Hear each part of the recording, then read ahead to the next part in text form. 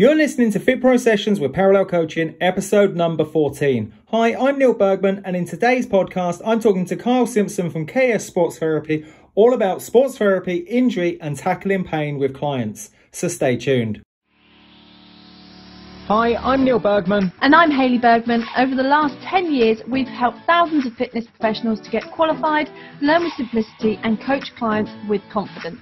We're the first to say that learning and being a fit pro doesn't have to be hard work, and that with the right structure, support and resources, you can become a confident and knowledgeable fitness professional that is dedicated to more. So how do you learn, qualify and kickstart as a fit pro?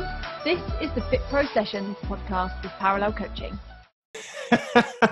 Good morning, San Diego. I think it would best start with a Ron Burgundy quote. Good morning, Kyle. How are we doing? Morning, mate. Very well. How are you? Fantastic. Yeah, very well. A huge welcome to Fit Pro Sessions, episode number 13, I believe. And obviously you're on. We're talking all about sports therapy today and understanding injury, understanding more about what you do and how you help people get fighting fit. So I want to kind of throw it straight over to you. Tell us more about who Kyle Simpson is and KS Sports Therapy. That's a big question, mate. So I started KS Sports Therapy about 4.5 years ago now. Yeah. And ever since, I worked out of Plymouth Performance Gym. I moved with them, and now I'm in my own sort of new clinic, which I've been in for about a year now. And we tend to be quite busy, which obviously you can tell because it took us a while to schedule this podcast. Yeah, completely. That's a good thing, right? Yeah. It's good to be busy. Oh, definitely, mate. Yeah, it's better than, it puts food on the table and I like to eat, so it's a good thing, isn't it? It's a good way of looking. I like to eat. Yeah. So from a sports therapy perspective, what made you get into sports therapy in the first place? How long have you been doing it? So I've been doing it with uni and obviously having my own practice and stuff and working in other places about 7.5 years now. The way I got into it was when I was a kid, I wanted to become the heavyweight boxing champ of the world. Realised that wasn't going to happen. Started studying law at A-level, which, I kind of enjoyed, but it wasn't really me. Yeah. So I remember being at a university fair, panicking when I realised I didn't want to actually do law. So I saw the Marjon banner there, or the stand. Thought, right, I'm sporty and that's in Plymouth, so I just applied for everything I could. When I got my UCAS results back, I started to actually look at thinking, do I want to be like a strength conditioner, a sports therapist, an outdoor ed person? And I kind of was just thinking, right, I'm getting injured all the time in boxing. I may as well at least be able to fix myself. So I kind of just picked sports therapy on a bit of a whim, to be honest. But luckily, after about 2-3 months, I really, really started to enjoy the course. I loved the impact it could have on people. Yeah. And I just really enjoyed the content I was learning. So from there, I kind of just thought, right, sort of, what's the phrase? All guns ahead, going like that with it. All guns ahead completely, yes. So you jumped straight into sports therapy. So 7.5 years of sports therapy. I'm guessing your anatomy and physiology is pretty good. Well, I know what I need to know, mate. Yeah. Probably. Don't worry, I've not got a list of questions here around, what is the origin of this muscle or the insertion of that? Well, mate, I've got my books and I've got my posters, so I can always cheat if I need to. Fantastic. Truth be said, it's behind me as well, just to double check. Ideal. Cool, man. Cool. So you went ahead, you got your sport and exercise rehab degree. You've been in business for a number of years, based down in Plymouth. What was it like going through those qualifications? As you know, a number of our parallel learners, they go through the level 2, level 3, fitness instructor, personal trainer, Pilates, yoga and whatnot. And they have to learn, obviously there's a number of modules, but the main one most people get stuck on is muscles, origins and insertions and locations and understanding of the muscle structure. What was it like for you, coming from an A-level perspective, studying law, not really knowing kind of where you're heading, and all of a sudden you're jumping into this minefield of information, Latin words, left, right and center. What was it like? At first it was a little bit overawing. I remember the only word I actually knew was posterior and biceps. So, so yeah, that was pretty much it. But with all of my studies and stuff like that, I've always just been very bit of a nerd. Basically, I've just always put my all into it. And with sports therapy, it wasn't much different. I actually really enjoyed learning anatomy because there was no if, buts, or maybes. It was just like, this is the muscle, this is where it originates, this is where it inserts, this is what it does, and then that was it. I'm with you on that. It's black and white, isn't it? You know, there's no exactly, gray areas. Yeah. The muscle originates here and it inserts here. It does this movement. It can't do anything else. And I think once you get your head around that black and white concept, it's just that for me, it was a systematic approach and just learn the muscles up through the body. Well, yeah, and that's the thing. The body's basically a machine anyway. So you just learn it like that. And I remember one of my lecturers always said to me, once you know anatomy, you just know it. And that's pretty much the case. So anyone like listening who is studying, it takes a bit of a while to learn. It is a bit of a pain, but it's just got, you know, such an all-encompassing benefit. Firstly, if you're obviously treating people with sports therapy, you know what to work on. And then when you're coaching people as well, you know what muscles to target and you know what actions or exercises are going to target those muscles. And that's key. You know, something that we're constantly barking on about and shouting pretty loud about at Parallel is the importance of knowing your anatomy and physiology outside of the exam and the impact that has on, if I understand muscles of where they start, where they finish, and where they pull from, and what joints they cross, and what action is brought about at that joint, I can now plan an appropriate exercise based on the client's goal. Yeah, exactly. And you tend to find that obviously you do have some exercises, say like a bicep curl, which is meant to be like an isolate exercise as opposed to a compound. However, no exercise is really an isolate exercise because no one muscle works on its own. It has a lot of other muscles working with it. Yeah. Whether that's just to stabilize the core, to stabilize a limb, or to obviously aid in the actual movement you're looking at. So say sorry, go on. No, go for it. Yep. I was going to say, like, even with like a bicep curl, I say that because that's obviously a favorite of mine. Even when you're doing a bicep curl, your trunk is working, your legs are working just to keep you rooted to the ground.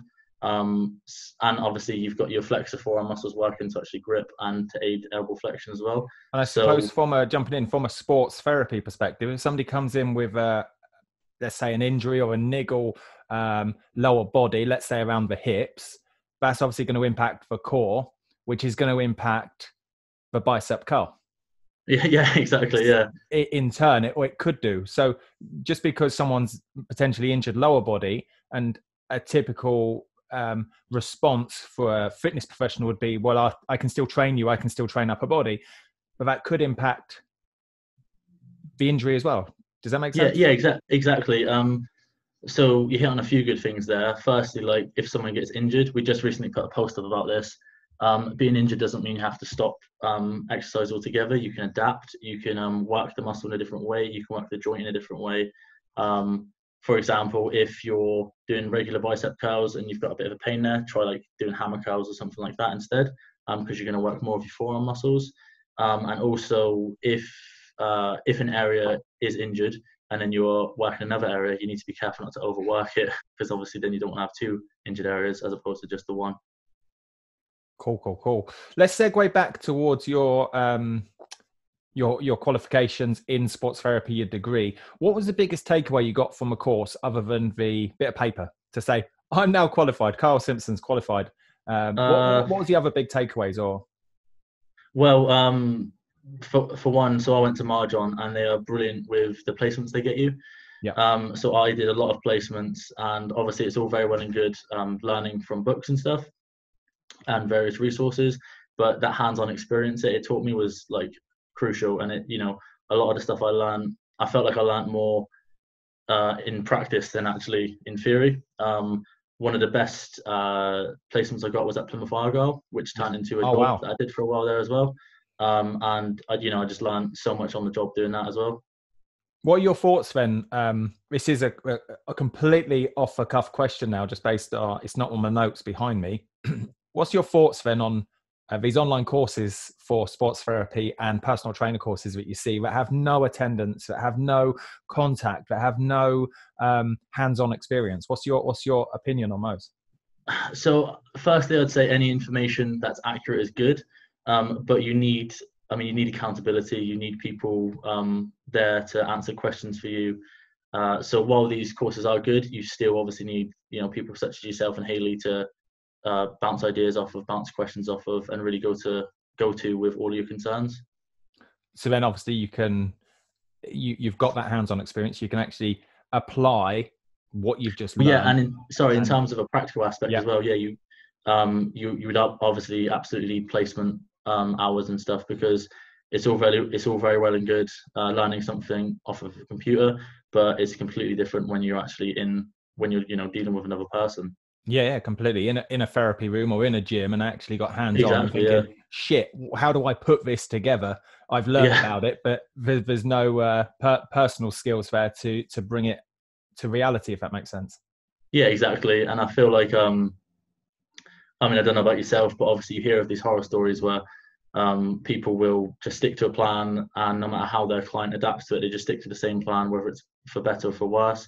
And that would be something that could be avoided if they've got that hands-on experience through like placement or volunteering opportunities. Completely. I love it.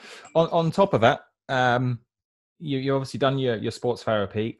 What other qualifications or seminars or training have you done since to keep yourself kind of tip top? Because I've known you for a couple of years now, and I've seen we've changed venue. I've seen your client base increase radically, and I live down in Plymouth where you're based, and it seems like anybody that talks about sports therapy, they just say Kyle Simpson. How did you get your name out there, and how have you kept your knowledge up to date to make that happen? In terms of getting my name out there, social media is brilliant for that, and I think word of mouth, as you know, is just like second to none, really, because it's such a sincere advertisement, really. But in terms of sort of additional qualifications, I'm part of Bazarat, which is the company that I studied under, or the organisation that ran my degree, and they tell us to do X amount of CPD courses per year or X amount of hours per year. So that kind of forces you to, which is always good. But I've done, like kinesiology, taping courses. It's always good to top up your first aid courses. Other manual therapy courses as well. And one of the best for me in terms of, I think self-research and self-motivation is very important. And one of the best things that kind of prompts my studying or my further studying after uni is either I'll get a client in and they'll talk to me about their injury, and I'll be like, okay, yeah, I know that, but I don't know it as well as I should, so I'll research that a little bit more. Or just through like seeing people I follow on Instagram and stuff, they'll talk about a subject which I find interesting. I then like to post about that myself, but obviously I want to know what I'm talking about, so I'll research that quite a bit, and it all kind of just goes from there, really. I think that's a really key point, and this has come up a number of times on the Fit Pro Sessions podcast from the people we've interviewed, and they've said, just scheduling time, perhaps not every day, but certainly a number of times throughout the week, whereby you're jumping into your own research and you're exploring or having these inquiry skills and questioning things you already know to further your own knowledge, and how important that is. Yet something I see or witness an awful lot inside of a parallel community or just generally within the fitness community is people aren't scheduling time to continue their learning. It's almost like I've got to go on a course to learn, but that reality is that's not true. Yeah, exactly. And I feel like in terms of scheduling is so important, because otherwise your learning can become quite sporadic. I think it needs to be, when you study, much like with anything, it needs to be convenient for you to do it, and it also needs to be not too much of a time commitment so it can be sustainable. So if people say like, I need to do 3 hours a night every night, that's not leaving much room for a social life and a whole balance. So I like to try to do maybe half an hour to an hour every day or every other day. But then, to be honest, because I follow a lot of like physios and sports therapists on like Instagram and stuff, I find myself constantly just reading their stuff. So you're, without realizing, you're just taking on a lot of knowledge anyway. I love it. From all your research and courses you've been on, do you have a particular style or therapy that you enjoy most? Not that obviously you're going to prescribe that or deliver that, because obviously that'll be down to the client's individual needs. But do you have a particular therapeutic approach or manual therapy that you enjoy doing more than others? Yeah, so it's more just the application of principles. So one of the biggest principles I use when dealing with clients is that everyone's body has sort of a level of tolerance that it can withstand. And when a client is to exceed this tolerance, that's when they're going to pick up an injury. Or simply put, when people do more than they can handle, they're going to get injured. So what I like to do with them is really just identify what's causing the injury, whether it be like a specific activity or exercise. Then we need to look to either eliminate that activity or just reduce the intensity of it temporarily. Then I can administer my treatments. Sports massage is always a very good one because it helps to obviously relax the muscles, which is obviously important being a musculoskeletal injury specialist. And then I like to, whatever caused them an injury, say if they've been squatting too much and it's given them a bit of knee pain, reintroduce loading the knee in a safe and appropriate manner until we can get them back up to squatting where their body's more able to tolerate the load of that exercise. And I suppose the main route to get to that point with a client is just to have a really thorough consultation on right from the get-go. Yeah, we always take our time to, even if someone comes in and says, oh, look, I've got anterior knee pain.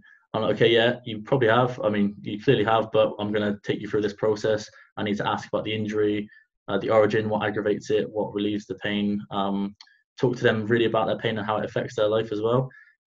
Because when we can show people how improving their injury is going to, improve their life and get them back to doing what they love doing, that's when we really motivate people to actually, do the exercises we do, get them to turn up to sessions and stuff like that.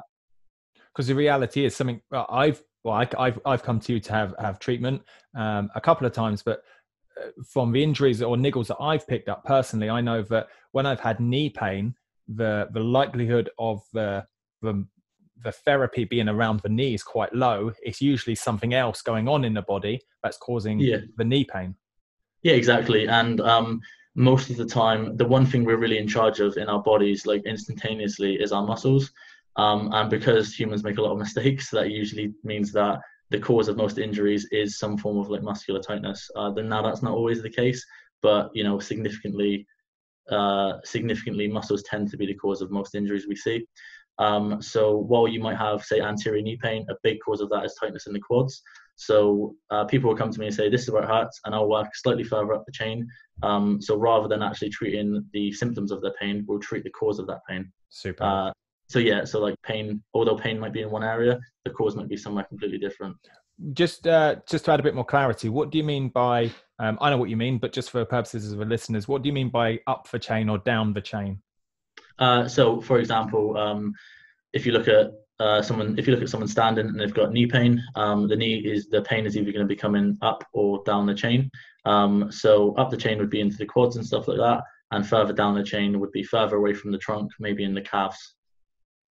So seeing the muscles as a group or a chain of muscles working up the body or down the body. Yeah. So obviously, like a really well-known one is the posterior chain. And this is, again, what we were saying about muscles is they do just work collectively together. Although we've got all of our diagrams and stuff, which look brilliant, rarely do muscles actually look like that. Completely. When you see them, it's more they just work as a group, really. So if you've got a weakness in a chain, it can, say if you've got a weakness in your glutes, that's going to affect hip extension, for example. And then you could have an overworked hamstring because of an issue further up the chain in the glutes.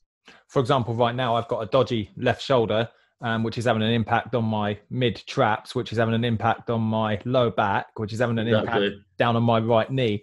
But the root cause is up here. But whenever I've discussed it with people and they've said, well, why don't you go and get your knee sorted? I'm like, that's not the issue, even though that's where the pain's presented at times. Sounds like you need to come and see me, mate.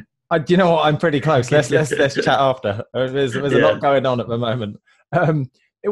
Take on the injury then. Do you have a particular injury that if somebody walks into your consultation room and they go, I've got this pain, is there a particular injury or pain that you think, yes, that's what I want to work with? Or you enjoy working with most? Lower back pain is a big one.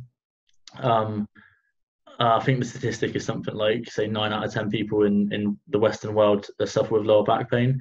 And actually, so I've had 4 people in today already, and 3 people have had lower back pain. Really? Wow. So it's a very common one. I enjoy working on that, especially because it can affect people so much day to day, because you don't realise how much you actually need a healthy back to support, healthy living. Being able to fix that tends to have a massive impact on people, and that's what I like working on.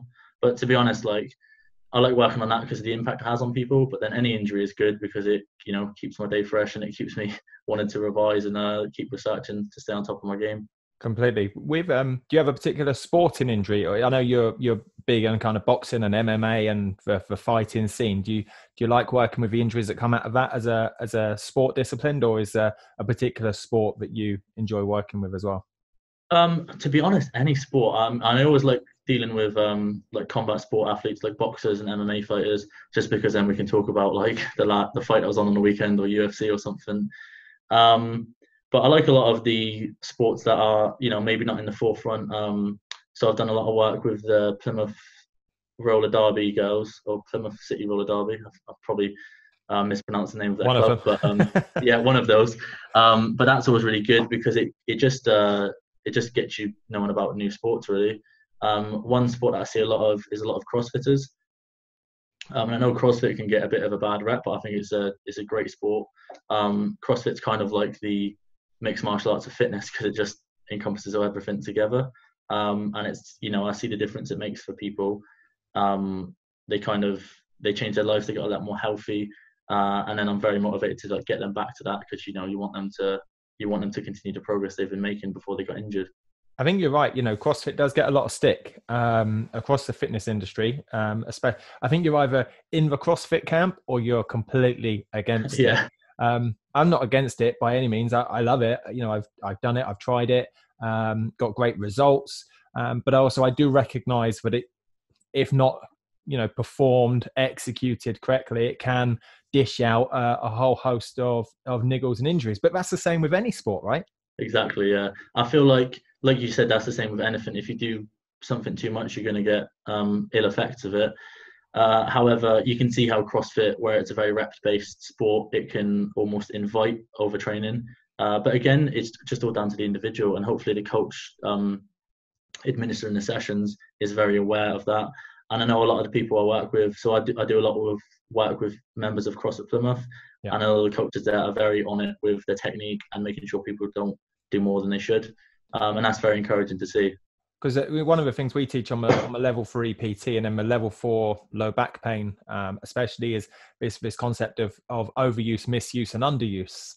Yeah. So if I'm going to constantly, I don't know, let's say the frequency, I go into a CrossFit gym, let's say 5-6 times a week, and I'm performing loads of squats, loads of cleans, loads of jerks, loads of pull-ups, and I'm only staying inside one plane of movement, I'm just going to overuse the muscles of the joints in one particular way. Of course, you're going to pick up niggles. So it's understanding, and again, going back to the importance of understanding anatomy and physiology and saying, right, I need to move the body in all 3 planes and understand frequency of dishing out these exercises to not overuse a particular area.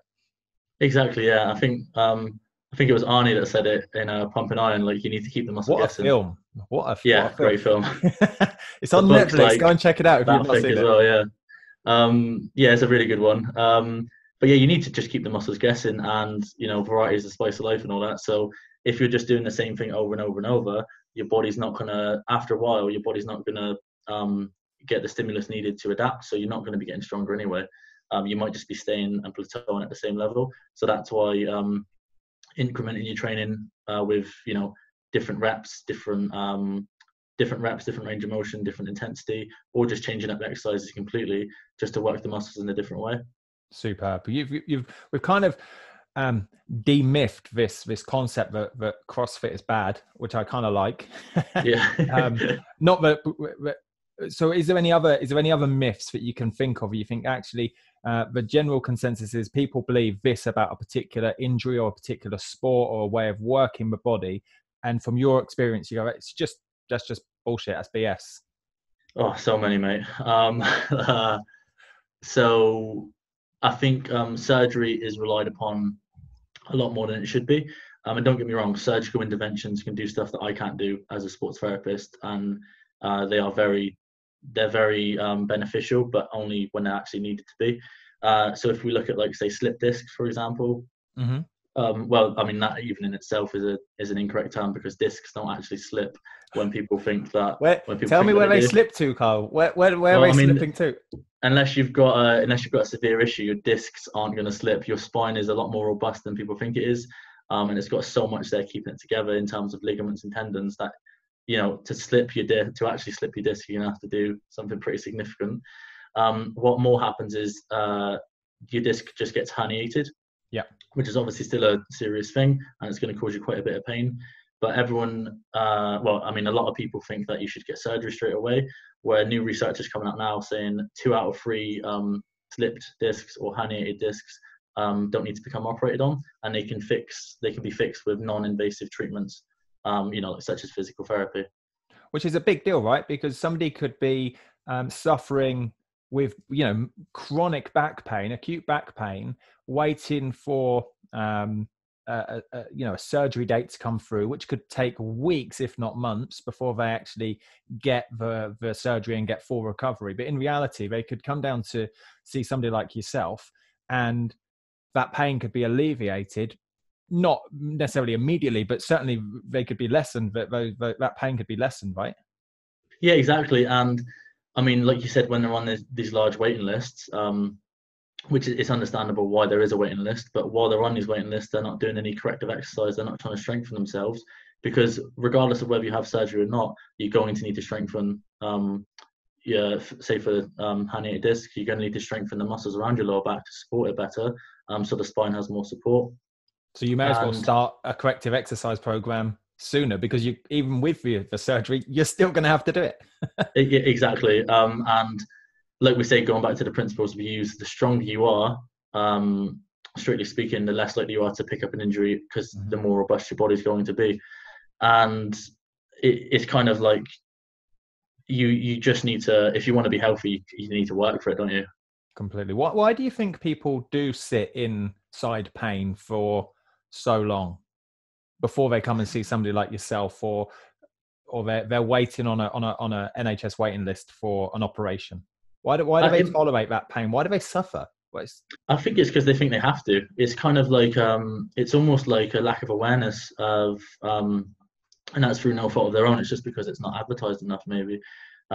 People just think that, you know, you get a pain, you go see your doctor, but you know, 9 times out of 10, you go to see a GP, they're going to refer you to someone else anyway.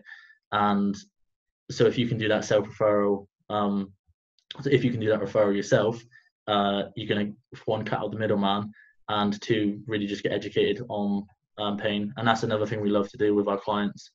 Obviously, it's all very well and good we fix people, but we almost want to get people to the point where they don't need to use us in case it's an emergency, where we want to get people to a point where they know what's going to go wrong, they, you know, don't overdo it, and they know how to fix themselves, essentially. Something that I've personally kind of worked on, and as you know, we've discussed, you know, my training with inside Plymouth, the Plymouth community and the 5am Club. One of my main goals was to make my clients redundant of me. You know, educate the client, give them all the tools, the skills, the strategies, the principles behind this is how you get yourself in shape, whatever their goal is. And there comes a point where you go, you don't need me anymore. Exactly. And I think that is that's something I really want to promote inside the Fit Pro sessions and the parallel coaching community. What's your thoughts on that, boss? Yeah, massively. I mean, firstly, shout out to Neil DeMuth, who did the 5am Clubs with you, because I see him in the gym that I go to now, and he talks very highly of the 5am Club, and a lot of the stuff he does now is just a continuation of what you taught him. And I feel like people are almost scared to lose clients, but I try to use like the driving instructor formula, where, you know, when driving instructors do their job properly, they don't have a client anymore. Completely. So do you reckon people, trainers, sports therapists, coaches, personal trainers, yoga instructors, Pilates, whatever their coaching, you know, specialism is, do you reckon they don't go out to truly impact the client because they're fearful of losing the client, or what? It's a weird one. Like, I feel like certainly there will be people catch-22 there, right? It definitely is. I mean, certainly there are people that will do that. I thankfully don't know too many, but obviously you hear stories and stuff. I feel like sometimes like client retention is something that people worry about, but if you do your job as well as possible, you're going to get that client retention. And then once a client's fixed, they're going to recommend people to you anyway, because people are always going to be in pain. In your industry as well, people are always going to want to get fit and healthier and stronger. So you're always going to have that clientele there. It's not like you're going to run out of people in the world, is it? So yeah, completely. So but there's always going to be unfit people. There's always going to be people in pain. Exactly. Certainly for low back pain or injuries, sport-related injuries, or everyday injuries that happen in and around the house and workplace. So they're always going to become flooding in. I suppose the key part here is for me as a fitness professional is to do the best, most outstanding job I possibly can, so that they get the end result. For yourself, your clients go away pain-free and go, wow, that was an amazing experience. Let me go and tell the whole wide world about you. Yeah, exactly. And that's the thing, like with our jobs, say on a long day, I'll be in for 13 hours, but that's 13 people I've impacted, and that's 13 people who are grateful for my time. And for me, I wouldn't really want to do my job if I wasn't trying to fix people as soon as possible, because for one, it's always good for the ego when you fix people. But two, that's what I'm in the job for, to as well as being able to afford money to eat. It's always just helping people out and improving their quality of life, because I didn't really think about it when I started the degree, obviously, but when you start to realize what an impact you can make, it becomes almost and how hungry you are and how much you want to eat on a day-to-day basis. Exactly, mate. Yeah, I eat a lot as well, so I'm always motivated to work. Superb. With so you've been in business down in Plymouth for a good few years, and I was reading online the other day that 80% of those people that start out in coaching after 18 months are no longer doing what they set out to do, which is a crazy stat. So you're 4 and a bit years in, so I want to tip the hat right there and say well done, because you've got past that benchmark. And what do you see as the common reason for, I'm going to say, why are people failing? Why are coaches, hanging in the towel and hanging up their boots after 18 months? What's the cause of that, do you reckon? I suppose it's like with anything multifactorial. One thing might be they just don't enjoy it. It's maybe not what they thought it would be. That's a real good point. Yeah. Sometimes it might just be that it's a lot harder than they thought it'd be as well, because you tend to see certain coaches or certain sports therapists and they're doing really well, but you don't see obviously the hours they put in behind the scenes of how hard they're having to work to keep that going. And I suppose another thing is just I think the key part there would be something we see, on in parallel, and learners that come through from other providers, as a generalization.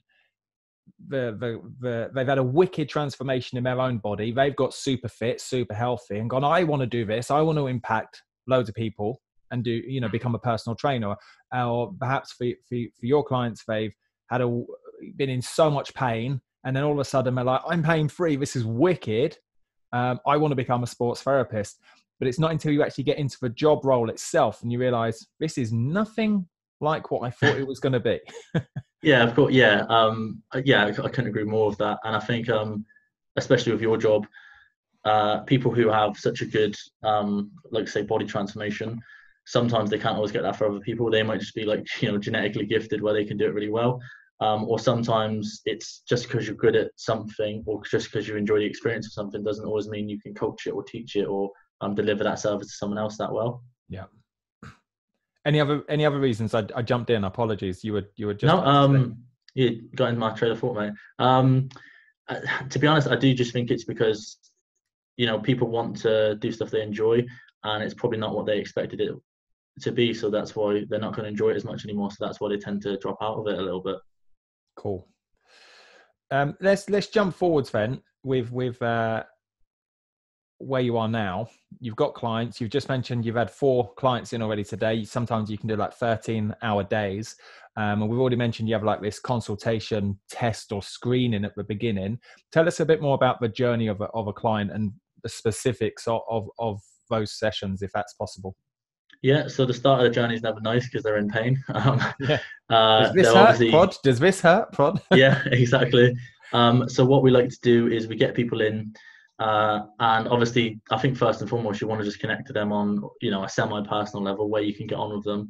Then we want to get to grips with what their injury actually is, and really just educate them on why they're experiencing pain, what's causing their injury, and why they're in the condition they're in.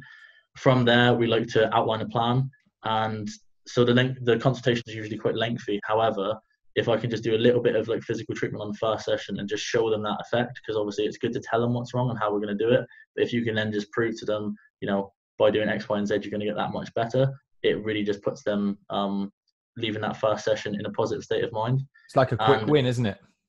But yeah, basically. And it's once you can get people on side and actually, get their own self-efficacy and believing that they can improve themselves, that's when you're fighting a winning battle. I think that's key, isn't it? For not to take those skills, not just from, say, a sports therapy perspective, but something we teach inside the PT course as well, is, that first screening session, first consultation is about building up a relationship, building up the rapport with the client, show them that you're talking, you're listening to each other, you're building up this picture, and then performing a number of tests to find out where we're moving forwards, what's the goal, what are we heading towards, and then you can then jump into some kind of action. But that action on the first session or first 1 or 2 sessions needs to show them or instill an element of belief or self-efficacy that what they're heading towards can be done.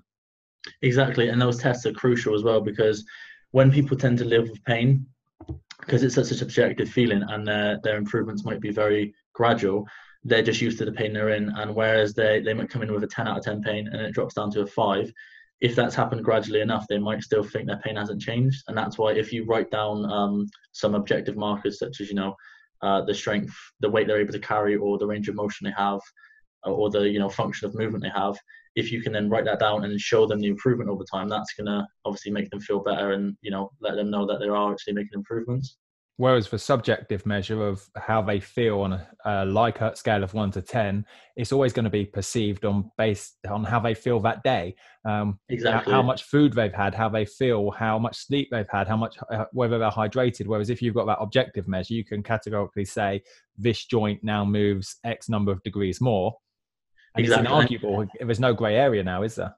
Exactly. And pain is such, it's a topic that I love, and it's such a multifactorial process that goes on, or phenomenon, that a person's reporting of their own pain can be sometimes quite unreliable in terms of a marker to look at. That's why those objective markers that I can see myself are very good to use, because then it just reaffirms to the client that they're actually getting better. Why would you say they're unreliable? What expand on that one? Well, just like we say, because they're in that, they can't take themselves out of their situation. Sometimes they're in it, and pain can be influenced by not just the physical state of their body, but the stress they're in that day, how much it's affecting their life, their own belief about how their pain is going to affect their quality of life going forward. So if someone's got quite a negative mindset, their pain is always going to be a lot higher than it probably should be. And if you live with that for any length of time, really, you're going to become numb to that pain. So it could be actually presenting a physical pain of, say, an 8 or 9 out of 10, but they're reporting something different, maybe more or less, purely based on they've become numb to it, and that's become an everyday part of their life. Living in pain is now reality. So exactly. So on the flip side of that, you don't want them to be like, oh yeah, it's only like a 4 out of 10 today, and you think, okay, cool, we're going to get you doing this, and this, because just based off that, it would be unreliable. Yeah, exactly. Then I would, then I'd be injuring them further, which is kind of the opposite of what I want to do. Is there any? Obviously, there's you don't want to. A personal trainer or fitness professional doesn't want to cross into the boundaries of what you do, and vice versa. But is there any particular tests that you think would be relevant for a fitness professional to do to help screen a client when looking at, say, just understanding posture, tight and weak muscles, and understanding how somebody moves? So in terms of the tests, to be honest, one of the first tests you'll do is just seeing how someone carries themselves. But in terms of like personal training, it's just whether the person that such as yourself would be training, whether this individual can do the exercise you want them to do correctly, essentially. And if they can't do it correctly, then you'd want to see, right, if they can't squat properly, you'd want to look at, right, is their ankle moving as much as it should be? Have they got a hip impingement or something like that? But yeah, the main test I would just use is, can they do the exercise I want them to do efficiently and safely, more importantly. Yeah, one of the things we teach is a squat assessment, like an unconscious squat assessment, so the client doesn't know what you're looking for, and then again, just working up the body from the ankles, comparing left and right, coming up to the knees, what impact, what can we see that's from the ankles that's affecting the knee, that's affecting the hip, and then working our way up the joints of the body to think, how am I carrying myself posturally? Yeah, and so that's another nice thing that I kind of like to do tests on my clients without them realizing. So say, for example, if someone can't walk upstairs, we've got an elevator in our offices. But most of the time, if people can, I'll get them to walk up the stairs. And if, say, on the first session or two, they're kind of limping a little bit up it, then on the third or fourth, they're walking up fine. Once they've walked up the stairs, I'll be like, oh, look, you've just walked up the stairs fine. And then like, oh my God, yeah, I've improved quite a lot. Or like hopping on the massage table. First time they do it a little bit gingerly, then if the second session they just hop on, I'll be like, oh, that was a lot easier than last week, wasn't it? And then that just reinforces the benefit that the treatment and the stuff they're doing at home is having on them as well. Completely. And because if you turned around and said, I'm now going to watch you walk up the stairs, or I'm now going to watch you get on the massage couch, they're going to make a conscious effort to either stay in pain or move in a conscious way that tells you they're not in pain. It's like the observer effect, isn't it? As soon as someone knows you're watching them, their actions are going to change.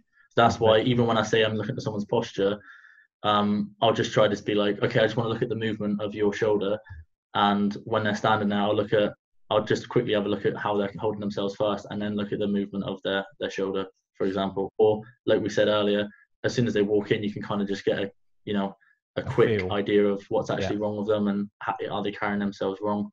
One of the kind of common questions that we get asked a lot on Messenger and Facebook from personal trainers and fitness pros all around is questions around lordosis, kyphosis, and scoliosis.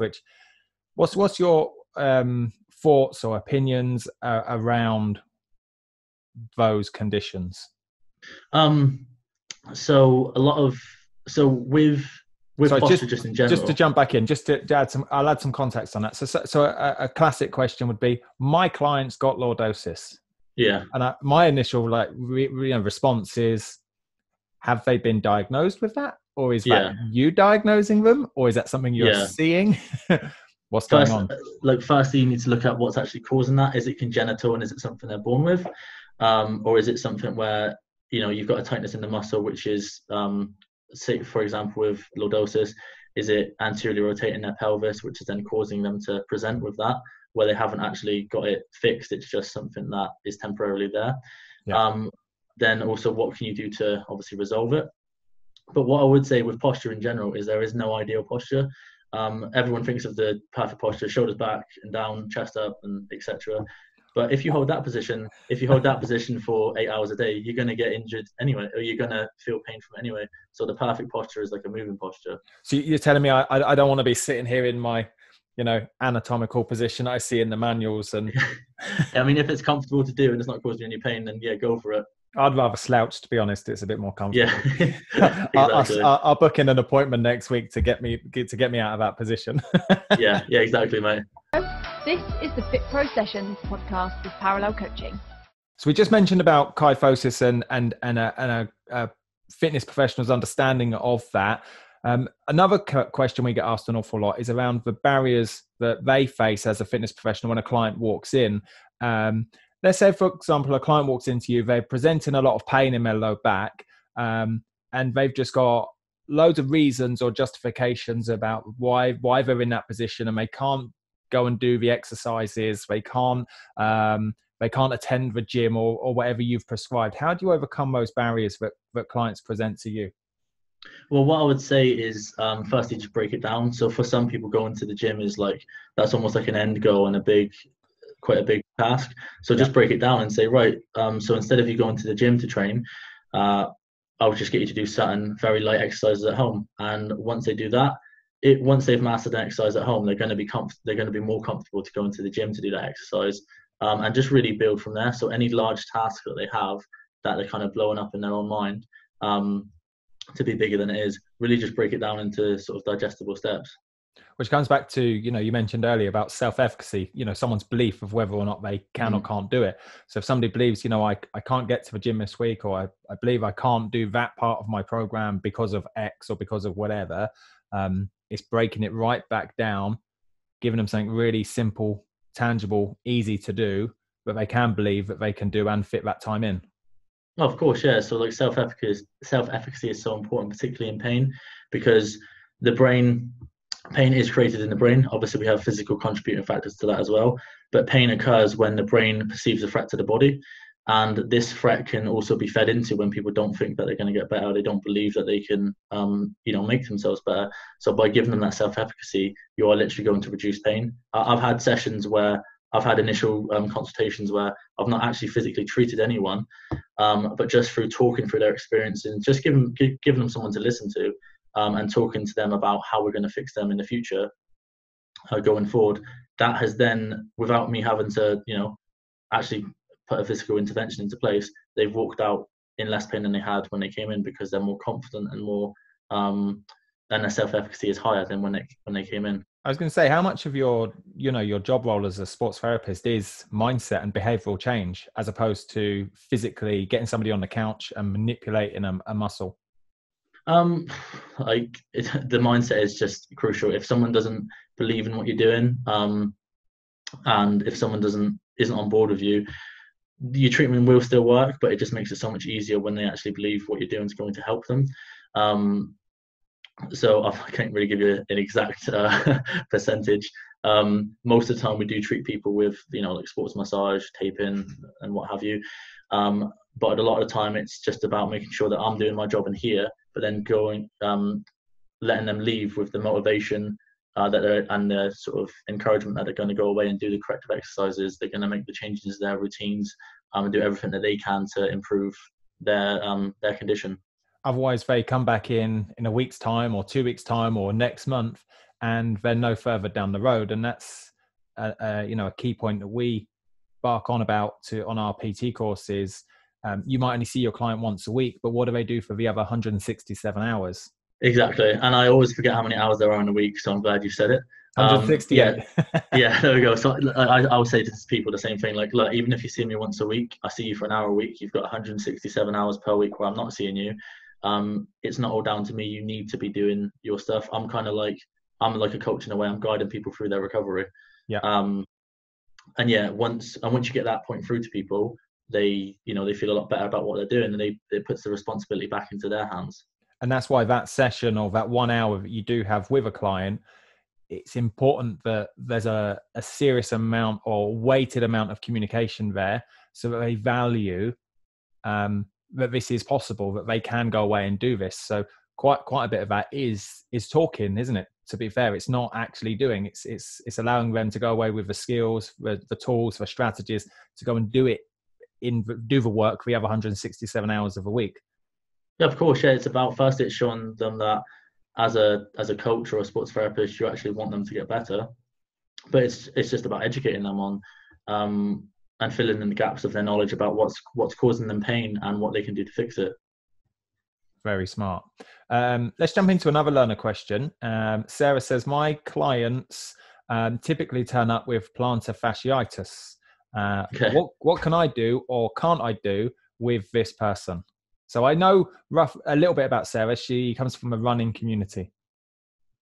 Yeah. So what I would say is you're going to need to take away whatever's causing aggravation to that area. So depending on the severity of it, if they're doing single leg work and that's causing a lot of pain, try doing bilateral work. So instead of pistol squatting, try squatting. I would certainly take away running for the time being. And to supplement the cardio work, do something low impact, such as running, swimming. Swimming's always a great one to do. Not running, sorry. Cycling. Swimming, do something like it's something like that. Swimming's always a great one because it's so low impact as well. You could try cycling, but obviously that is putting a bit of a pressure on the plantar fascia. And then basically giving them strengthening exercises for the foot, because you can actually strengthen the bottom of the foot up. Give them strengthening exercises for that, so that they don't need to run with supports or orthotics or anything, because their foot should be enough support for itself. Completely. And also just making sure that we understand why the client is running in the first place. Are they running for a particular goal? Maybe they want to get a PB in a local 10K, or they're going on to do a marathon. They got London next April or whatever. But so many runners turn up for a social element. And exactly. you know, if they're turning up to a running club with plantar fasciitis and you turn around and you say, right, you're going to go to the swimming pool now, or you're going to go on a cross trainer, suddenly you've taken away the very thing that they're going there for. So it's understanding how to adapt inside their goal, if that makes sense. Yeah, exactly. If I take running away from them and put them in a gym on a cross trainer, they're not going to attend, because their goal was not about fitness. Their goal was about having a chin wag. Exactly. And so this is the thing, like, as much as I can say, right, don't run, do this, this, and this, and do this to work your cardio. Like you said, they like it for the social aspect as well. A lot of people do. So I would say, okay, maybe if you're going to go to the gym, invite your friend along, or maybe go to the gym and then reward yourself by having a coffee with your friends or something like that. So you're still incorporating that social aspect to it as well. I suppose that comes back down to you as the coach, isn't it? Of, you know, going, well, you know, I want you to get your goal. I want you I want you to be pain-free, but I'm not necessarily here to tell you what you want to hear. I'm not here to kind of be your best mate. I'm here to guide you to the end outcome. Yeah, that's the thing. I say to a lot of clients, some of them are going to love me because I'm helping them out, but some of them are going to hate me because I'm taking away what they enjoy to do. But then again, I say to them, you know, I'm taking it away temporarily. We're still going to, I never want people to rest fully. We want them to be always doing something, always moving forward. But yeah, sometimes, you know, kind of need to put your foot down and be like, no, I don't want you doing this. If you do, you're going to keep getting injured. Because the reality is, once they're pain-free, or once they're heading towards, you know, for this person, plantar fasciitis has calmed down, they can return back to their running and run further, faster, and be fitter and stronger. And exactly. And not get home after a session thinking, shit, my feet really hurt, I shouldn't have done that, and regret it. Yeah. And you need to have that conversation with someone and just be like, look, isn't it worth like taking maybe 2 to 3 weeks out now and then being able to run for the rest of the year healthy, rather than running for the rest of the year with pain? That's a simple combination for me, to be honest. I know what I'd choose. Yeah, exactly. I got a couple more questions. I know we're tight on time, so you got a client coming in very shortly. Yeah, no problem, one more learner question, and then 2 more from myself. So James asks, why do you think, and I think we've kind of answered this already, but why do you think anatomy and physiology is important for a coach or a fitness professional? Purely, well, I'd say the mechanic needs to know everything about the car, and as someone trying to fix or strengthen the body, you need to know all the working parts that you're dealing with. You need to know what exercise, or, you know, whatever intervention you're giving to someone, you need to know why you're doing that and what benefit you're trying to get out of it, and having an understanding of the physiology and anatomy of the body is just crucial in knowing that. We used in one of our first revision podcasts last week, we used the analogy of a mechanic and the car. You know, and, yeah. You know, the anatomy is obviously the study of parts of the body, whereas the physiology is a function of those parts. And we said, you know, would you give your car to a mechanic that didn't know anything about the parts of a car and didn't know how to put them all together so they worked? You'd be like, yeah, no, of course I wouldn't. Why would I do that? That's stupid. Exactly. And that really summarizes, you know, why is A&P important. So it's really cool that you used the same analogy as we did. Yeah, exactly. The only thing is with cars, you can put new parts on and you can't for the body. So we need to do the best of what we've got. Exactly. You know, you can get a new knee, a new hip, but that's not the route you really want to go down. Yeah, exactly. Yeah, exactly. So it's up to us to, you know, plan and deliver a safe and effective approach towards a goal. Yeah, of course. Yeah. Cool. So I've got 2 final questions, boss.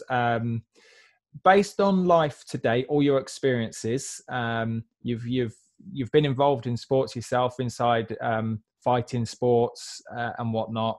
You've experienced a ton of different sports and injuries and different reasons why people come to you in pain, and you've been a sports therapy for many years. What 3 things or tips and advice would you give someone wanting to start out as a coach or a therapist or as a personal trainer? 3 tips. The first one would be, you got to like people and get on with people well.